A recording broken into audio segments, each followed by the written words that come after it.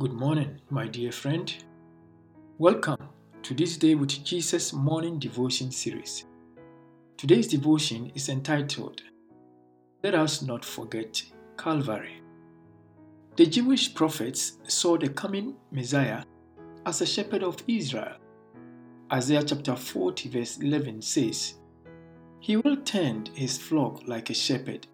He will gather the lambs in his arms. He will carry them in his bosom and gently lead those that are with young. It comes to us as no surprise that the ministry of Jesus is modeled after shepherding.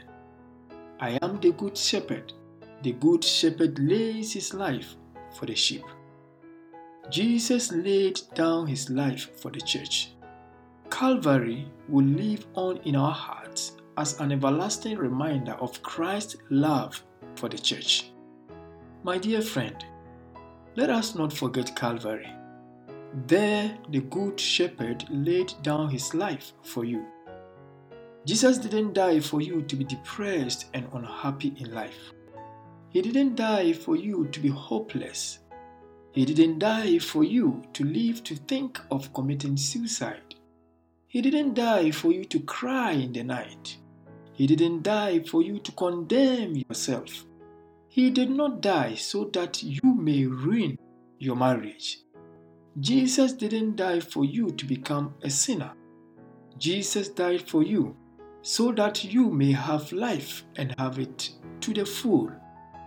Let us not forget Calvary, where the Good Shepherd gave his life for you in order for you to prevail over Satan. Let us pray. Father in heaven, may we always remember Calvary and be encouraged by what our shepherd accomplished for us. In Jesus' name we pray. Amen. Jesus, how I trust him, how I proved him more and more.